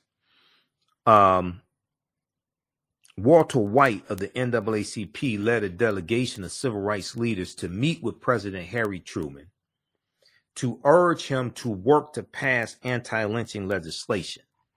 Okay, we know federal anti-lynching legislation did not pass until 2022, and it was signed into law by President Joe Biden. That was the Emmett Till anti-lynching bill. When Walter White realizes Harry Truman isn't going to move forward, according to the PBS documentary, he tells the president, also a veteran, who he tells the president, and Truman was also a veteran, the story of Isaac Woodard, and Harry Truman was enraged. Quote, he had taken this meeting with civil rights leaders reluctantly and was prepared to brush them off, Jamila Efron said. When Harry Truman heard about the police attack on Woodard, President Harry Truman said, quote, my God, I didn't know it was this bad. We've got to do something, Jamila Efron said. Now, the next day, President Harry Truman ordered his attorney general to bring federal charges against Batesburg police officer Chief Linwood L. Shull, S-H-U-L-L. Okay, Linwood L. Shull, who was charged with violating the civil rights of Sergeant Isaac Woodard by blinding both of his eyes.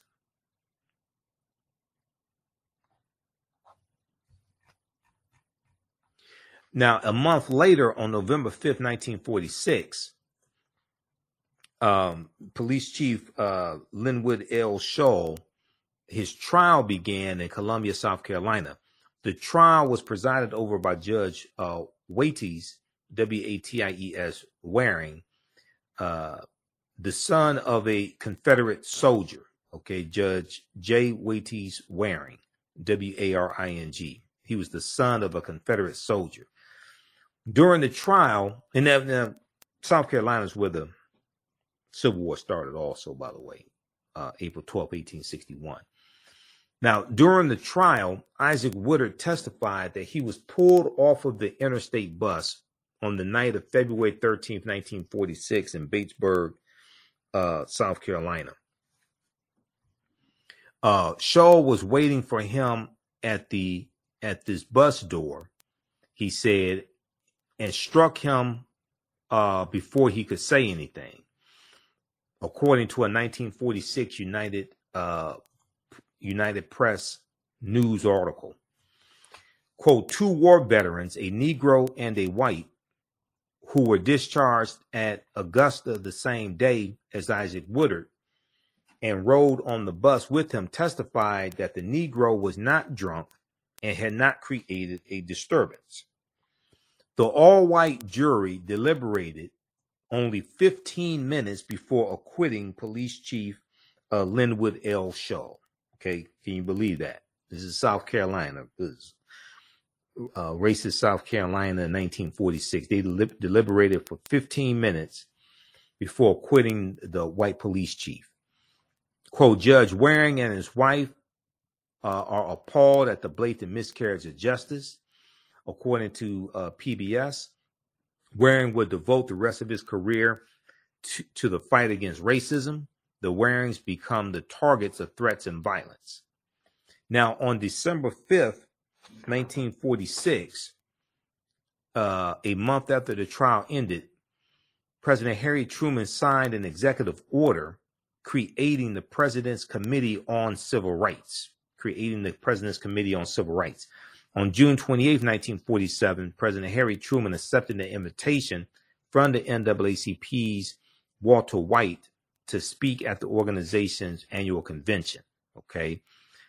He said there's no justifiable reason for discrimination because of ancestry or religion or race or color. He said we cannot any longer await the growth of a will to action in the slowest state of the most backward community. Our national government must show the way, end quote. Now, a month later, on July 26, 1946, President Harry Truman signed executive orders 9980 and 9981, racially integrating the U.S. military and the federal government workforce.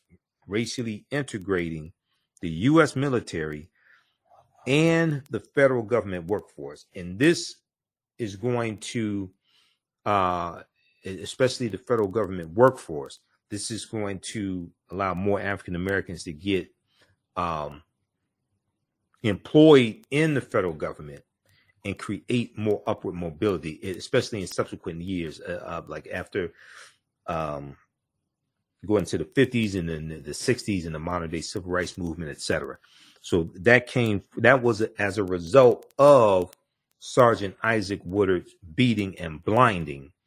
And it was President Harry S. Truman who signed those executive orders. Okay, now, if we look here if we go back to the article here from thegrio.com, I want to give you some background history on Sergeant Isaac Woodard, because this bill that's being proposed is partly named after him. Now, according to a press release from Representative James Clyburn's office, Sergeant Maddox was medically discharged from the Army after sustaining an injury. Upon his return to the U.S., he was accepted into Harvard University. However, he was denied tuition assistance. Okay, that's Sergeant Joseph H. Maddox. However, he was denied tuition assistance. The NAACP and Veteran Affairs office advocated on Sergeant Joseph Maddox's behalf to ensure justice was served. Representative James Clyburn's office further highlighted the racial disparities that occurred after President Roosevelt signed the GI Bill into law. He talked about in 1947, only 2 of more than 3,200 home loans administered by the Veteran Affairs Office in Mississippi cities, it was 13 Mississippi cities, went to African-American borrowers. Roughly, Representative Clyburn said, roughly 19% of white World War II veterans earned a college degree compared to just 6% of black veterans, end quote. And then he said, black veterans sacrificed for this country because they believed in the promise of justice and equality for all. Yet while the original GI Bill led to decades of prosperity for post-World War II America, this prosperity was not extended to the black service members, end quote. Now, Richard Brookshire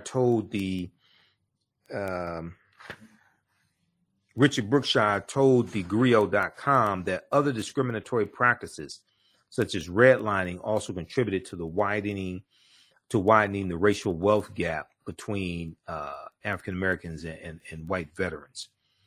Okay, let's see. Let's go to.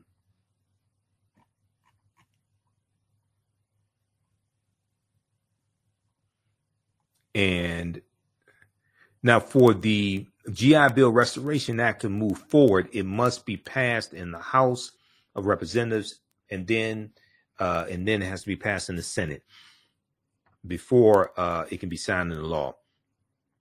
Brookshire told thegrio.com the GI Bill is probably the only shot, the GI Bill Restoration Act is probably the only shot we have of some kind of race-specific reparations in this country, and I think it should pass in full. All right, now, February 28th, I think it was February 28th, February 28th, 2023, Representative James Clyburn and Seth Moulton were on Morning Joe on MSNBC, okay? And I want to go to that clip here. How's everybody doing? We'll go to that clip here in just a minute. All right, how's everybody doing? Ali Garrett said, he said every time the Democrats propose a bill to help Black Americans or other minorities, women and the poor, the Republicans just block it, and anybody who is not a heterosexual white man gets no help in America. That's why Republicans have to be taken out of power, and you got to get to so Democrats have to take back control of the House of Representatives, and I'm neither Democrat nor Republican, but I sure as hell ain't stupid. I can see who keeps blocking and voting against policies that are beneficial for us, and I can see who keeps voting for policies that are beneficial for us and who keeps writing those policies. And that's why Democrats have to take back control of the House of Representatives, but also you need to get like 54, 55 Democratic senators so that you can do a carve out to the filibuster in the Senate, or change the filibuster and go back to a talking standing filibuster. Okay, because as it stands now, you have to get 60 votes to get any of these bills passed, unless it's dealing with federal judges. Okay, you have to get 60 votes, and federal judges or U.S. Supreme Court judges, unless it's dealing with judges. And trying to get 60 votes is a tall order in the Senate. All right, now I want to go to this clip here. This is from Morning Joe, and Representative James Clyburn and Seth Moulton are talking about the bill that they are reintroducing. Also, if you like this type of information, you can support the African History Network. $ the AHN show through Cash App, $ the AHN show through Cash App, also through PayPal, paypal.me /the AHN show. And we also have the information on the homepage of our website. And this is our official Cash App account, $ the AHN show. There's some fake African History Network Cash App accounts out there that I'm still trying to get shut down. This is ours. Our tag is $ the AHN show, SHOW. When you go to it, it'll say Michael.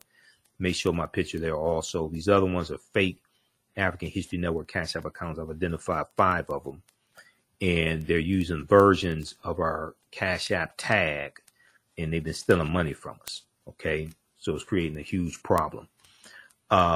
So we have the information right here on the homepage of our website also, and you can just click on our link. And it has our QR code as well for Cash App here. And we have the link for PayPal also. All right. I want to go to this clip here from Morning Joe, where they explain this bill and why it's so important. More than 2 years ago, we spoke with Democratic Congressman Seth Moulton of Massachusetts and Jim Clyburn of South Carolina about a push to restore the GI Bill originally signed into law back in 1944. Right now, they're reigniting those efforts in the new Congress. And join us to discuss that push. It's great having you guys here. Jim, how's it go? Always great to see you, Jim. How's it going? Going very well. Thank you very much for having us this morning. It's always good to hang out with this Joe as well. Yeah, exactly. And how are the efforts for the new GI Bill going? Well, we just reintroduced it for the second time. Seth and I did it last Congress, and we did not get far with it. But, you know, I'm from the area of the country that says if at first you don't succeed, try and try again. So we're going to make another effort in this Congress, and hopefully we'll get some traction on this bill. It's much needed and worthwhile. Robinson, explain to us exactly what your bill would do and who it would help. Well, if you look at what happened after World War II, many soldiers came back having won a tremendous victory, and a lot of those soldiers were African Americans who fought to win that war on the promise of America. But when they got home, the GI Bill was put in place to basically to educate them, to give housing to them so they could get reestablished back in their communities. But the black soldiers did not get the benefit of it. In New York and New Jersey's suburbs, only 1% of those loans went to African Americans. When you get to just the GI Bill alone in 1947, out of 3,000, only 2, not 2%, 2 went to African Americans.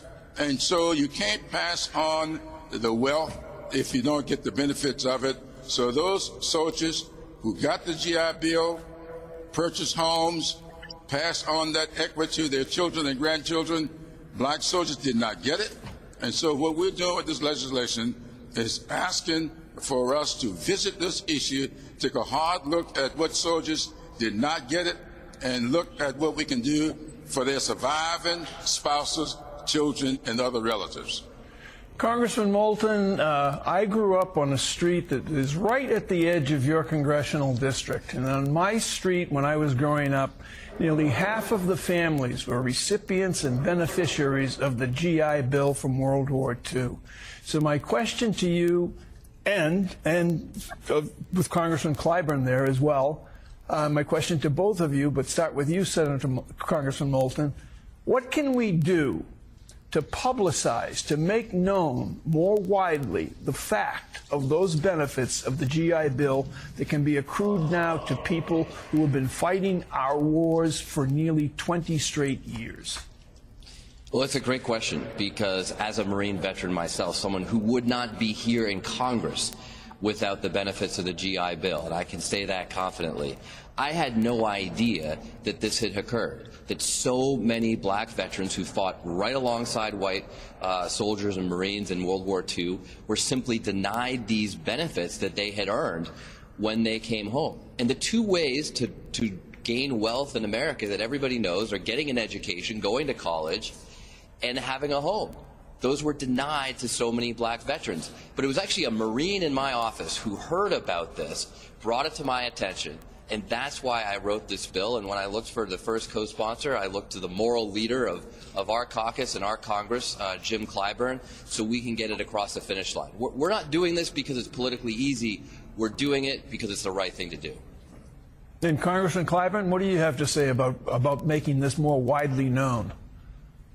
Well, I think that we have to keep these kinds of efforts going, and we have to put a face on it. Sergeant Maddox, who did not get educational benefits up at Harvard because they did not want to set a precedent.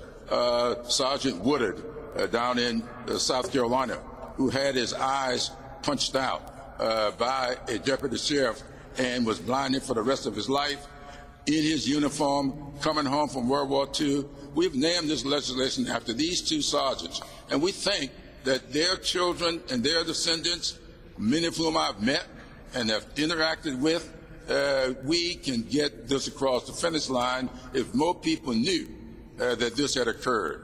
Just think about the Tuskegee Airmen and the glory that we've given to them.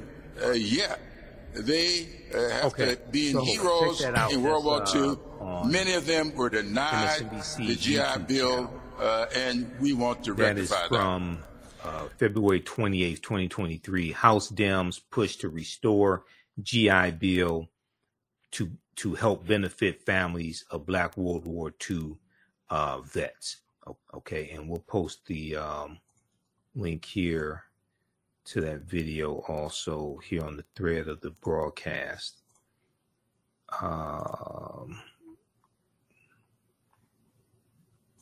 Okay, we'll post the link here, but that's at MSNBC's YouTube channel. That's from February 28th, 2023.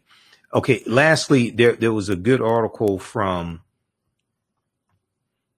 this is NBCWashington.com, NBC News in Washington, Washington, D.C., NBC News, Channel 4, Washington.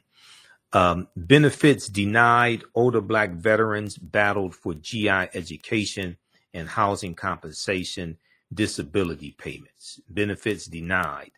Older Black veterans battle for GI education and housing compensation, disability payments.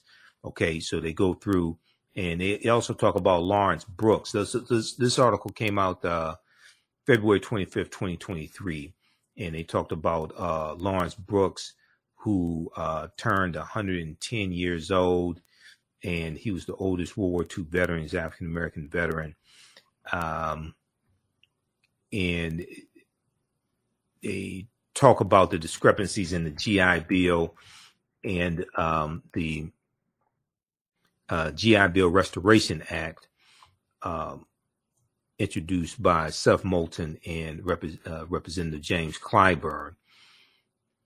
Another of his sponsors say one approach, the GI Bill Restoration Act would award those lost benefits to the descendants of Black veterans.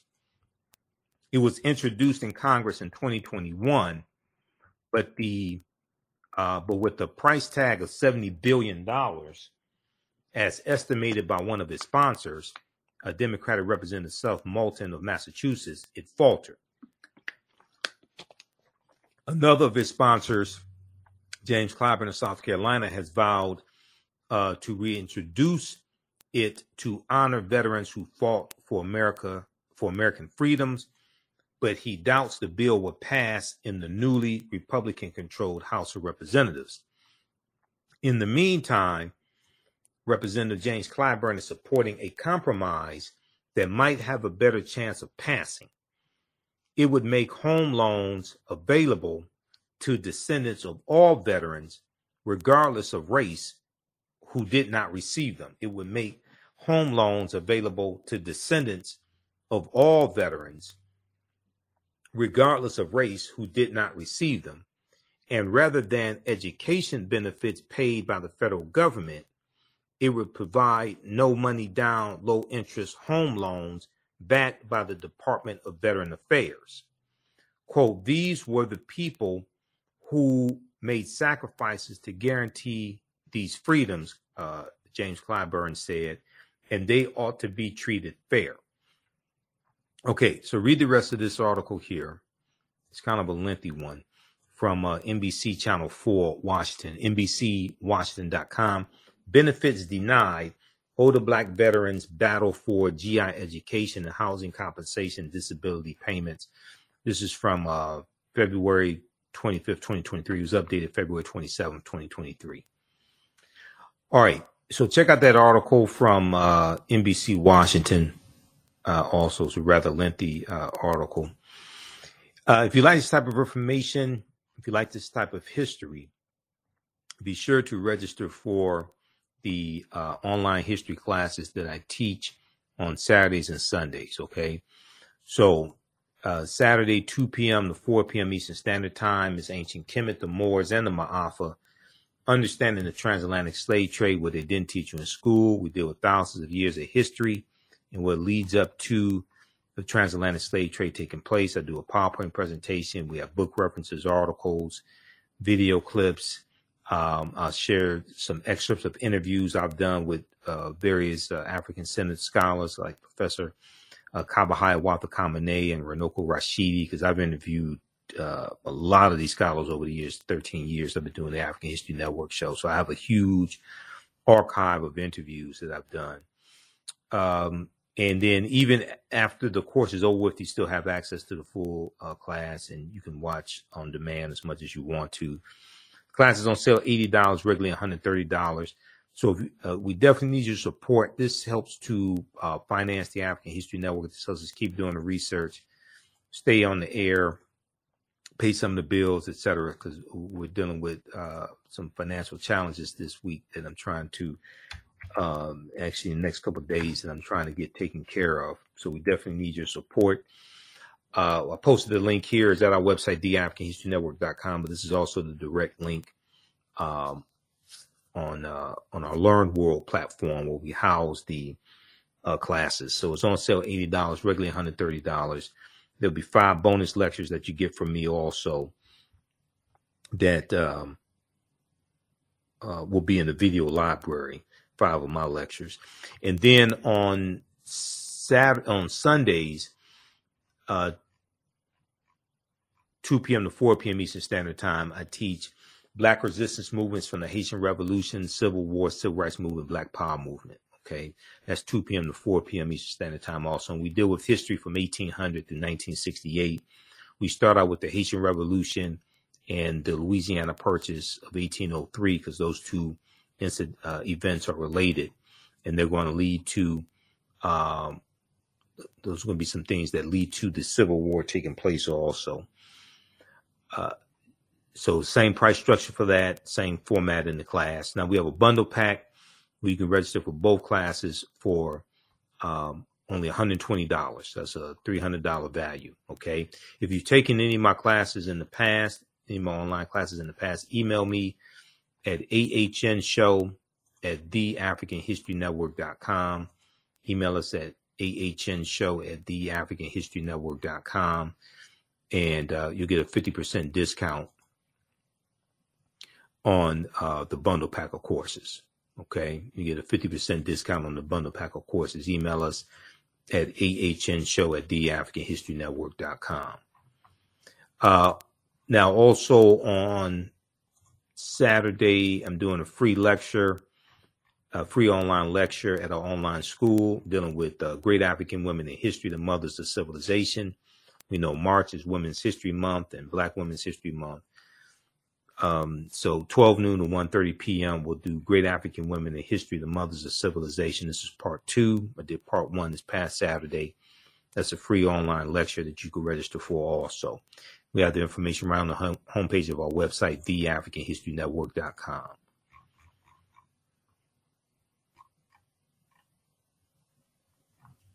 Okay, so look, that's going to do it for us. Hopefully you learned a lot today. Give us a thumbs up, give us a heart, give us a like on this broadcast.